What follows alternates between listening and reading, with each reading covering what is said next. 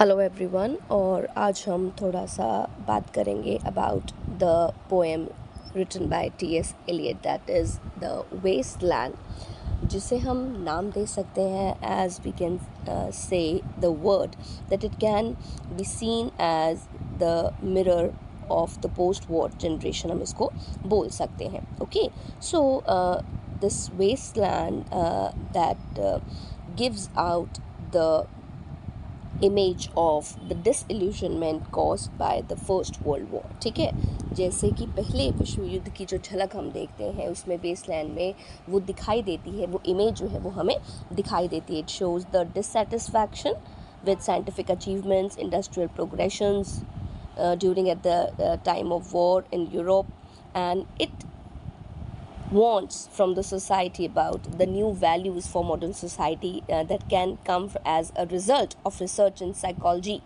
okay, showed by Freud। ठीक है, ये एक साइकोलॉजिस्ट थे जिन्होंने इसको कहा कि यहाँ पर मॉडर्न सोसाइटी में नई सोच की ज़रूरत थी, नई कामों की ज़रूरत थी, नई वैल्यूज़ की ज़रूरत थी, क्योंकि फर्स्ट वर्ल्ड वॉर के बाद पूरी दुनिया ने एक बहुत ही बुरा टाइम जो है, एक पुराना फेज़ जो है वो देखा था। Okay, we can see the wasteland as a social document which throws the light on the living condition of people that are belonging to different sections of society.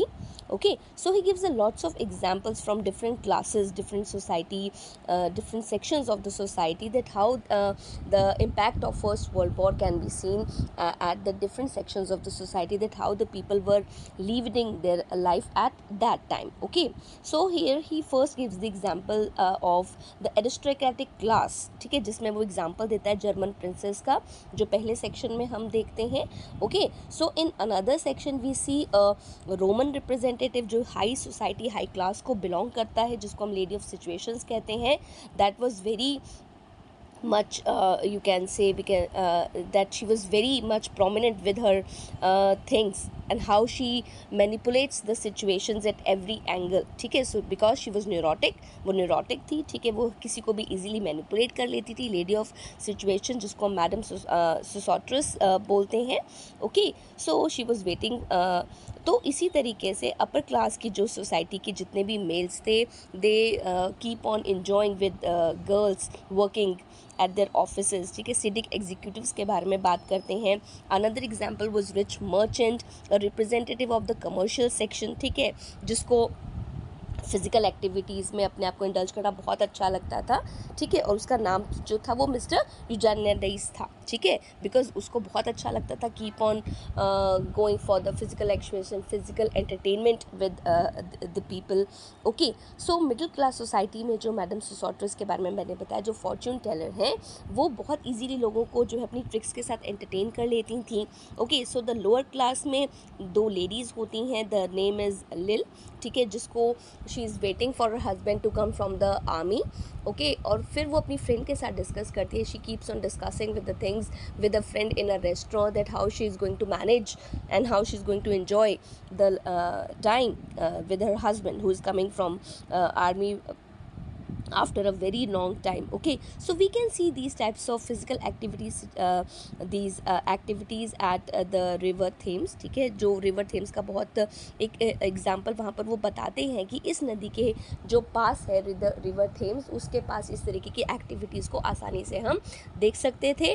Because उस टाइम पर क्या था, लोगों का जो इंटेलिजेंस था वो कहाँ पर था, मेरीमेंट करने में, इंजॉय करने में, खाना पीना, कमर्शियल, उनकी जो लाइफ जो हो गई थी वो एक मैकेनिकल फॉर्मेशन में हो गई थी, because they use to enjoy at that time. उनको कोई मतलब नहीं था what is going in their life. ठीक है, उनकी लाइफ में चल क्या रहा है, बस उनको ये था, उनको मेरी टाइम को जो है वो उसको एन्जॉय करना था। ठीक है, फर्स्ट वर्ल्ड वॉर के बाद जो समय था डिसइल्यूजनमेंट का था, बहुत ज़्यादा एंग्जाइटी जो है वहाँ पर हो रही थी, चीज़ें क्लियर नहीं दिख पा रही थी।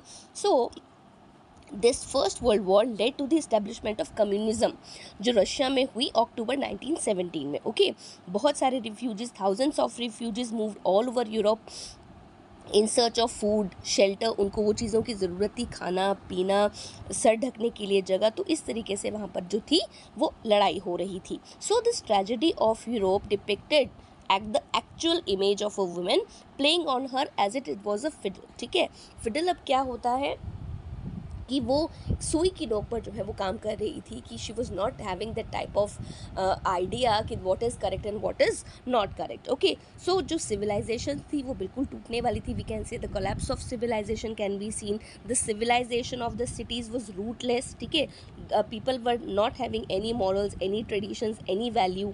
ओके, तो वो एग्जाम्पल देता है the tower of Edens, Alexandria, Vienna, London. These all were following because the people were not having the right rituals, the right traditions. They were not accepting the good, they were not following the good moral values. Okay, so they were losing all these hopes. इसीलिए वो कहते हैं कि Alexandria, tower of Eden, Alexandria, Vienna और London जो है ये towers गिर रहे थे क्योंकि इनकी जो जड़ें वो खुद चुकी थी. Okay, but now here the poet wants to give the solution that if the urban civilization has to be saved, अगर हम उसे बचाना चाहते हैं, only by the sacrifices and sufferings. ठीक है, sacrifices क्या है? हमें अपनी moral values को जो है वो दोबारा लेना पड़ेगा, पुराने traditions को follow करना पड़ेगा, गलत चीज़ों से हमें दूर हटना है. So Eliot talks about the cultural and moral decay of cities. वो कहता है ही सीज, वो चाहता है लोगों को वो सिचुएशन को देखें, समझें कि जो मॉरल वैल्यूज़ हैं सिटीज़ की वो जो है बिल्कुल अंत पर हैं,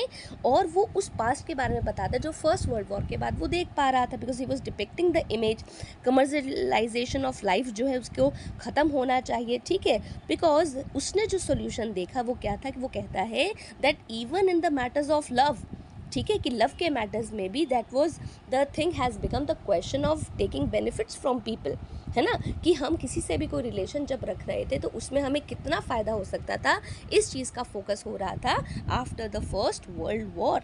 ठीक है, so what he wants to have the remedy for people, what he recommends as the remedies. वो कहता है कि ये इन्हीं रेमेडीज़ को, इन्हीं चीज़ों को लेने से आप जो है वो सही तरीके से चल सकते हैं. You can have the right track in your life. So need for new values, new tradition, new moral values, वो इसके बारे में बात करता है और वो उसको सेक्शन टू सेक्शन डिवाइड करता है. Right, so he says that the rebirth of civilization, जो सिविलाइजेशन का अगर पुनर्जन्म की हम बात करते हैं, that is only possible through faith. अगर हम किसी चीज़ में विश्वास जो है वो पैदा कर देते हैं, विश्वास, अपनी आस्था को जो है वो हम उसमें डाल देते हैं, चाहे वो धर्म है, चाहे वो आर्थिक स्थितियां हैं, पारिवारिक स्थितियां हैं, तो हमारा विश्वास जो है वो पैदा होना बहुत ज़रूरी है. So he says that Eliot draws an ancient Indian history. ठीक है, जहाँ पर वो एग्जाम्पल देता है, he says where northern India, जहाँ पर एक पुराने समय में जो उत्तरी भारत की वो बात करता है, वो उसमें सूखा पड़ गया था. ठीक है, बहुत ज़्यादा सूखा चपेट में आ गया था पूरा देश, नॉर्दर्न जो साइड थी. सो उसने कहा that the people pray to lord Prajapati. वहाँ पर हमारी जो धार्मिक आस्था की बात करते हैं तो लोगों को उन्होंने लॉर्ड प्रजापति, जिनको विष्णु भगवान से उन्होंने प्रार्थना करी, दैन द गॉड आंसर्ड, भगवान ने उनकी प्रेयर को सुना. ठीक है, in the form of 3 words, उन्होंने 3 ही वर्ड्स बोले जब उन्होंने भविष्यवाणी की. ओके, सो ये कहा जाता है that the god answered these 3 words with a thunder, है ना. उन्होंने ये 3 भविष्यवाणी जो की, वो what are the 3 words, that is Da Da Da. ठीक है, so T S. Eliot was having a very firm belief in these 3 words. T S. Eliot का बहुत ज़्यादा विश्वास था because he really followed Bhagavad Gita, है ना, and he wanted to get the idea to the maximum number of people that these types of 3 remedies can be taken from this, that is दा दा दा. और वो 3 वर्ड्स क्या थे, दाता, दवाध्यम एंड दम्यता. उसने 3 वर्ड्स को कहा कि these are the noble ideals and we can follow these 3 words. So he follow these 3 principles of life. First is Datta. Datta means to have commitment.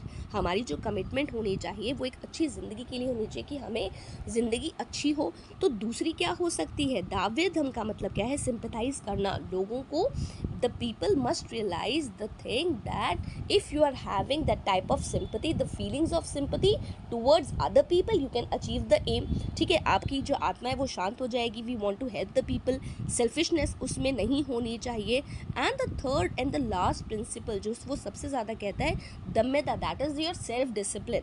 ठीक है, कि हम अपने आप को लेकर कितने ज़्यादा सेल्फ डिसिप्लिन हैं, और वो फिजिकली नहीं है, दैट इज़ नॉट फिजिकल. उसमें तीनों चीज़ें आ जाती हैं कि लालच वहाँ पर भी नहीं होना चाहिए. हमारी जो इनर सोल है वो क्लियर होनी चाहिए. The intentions must be clear, crystal clear towards other people. ठीक है, there is nothing to give bad things to bad, not to keeping bad values, bad feelings for other people. तो वो कहते हैं कि हर इंडिविजुअल को अगर अपने अंदर एक रिफॉर्म रखना है, वो क्या है, इन 3 चीज़ों को उसको फॉलो करना होगा।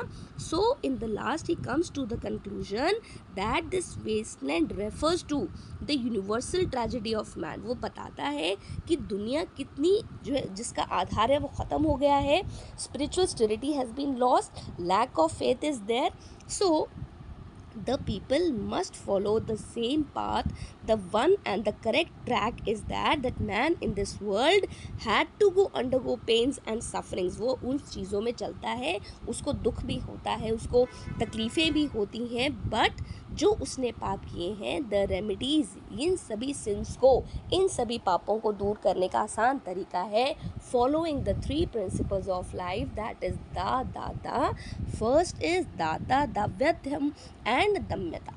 ठीक है, so this is the crux of the mythical जो आइडिया की हम बात करते हैं कि जो पोस्ट वॉर के बाद जो सिचुएशंस थी, वो इमेजेस कैसे टी.एस. एलियट शो करता है, this is the detail. Okay, so thank you for today.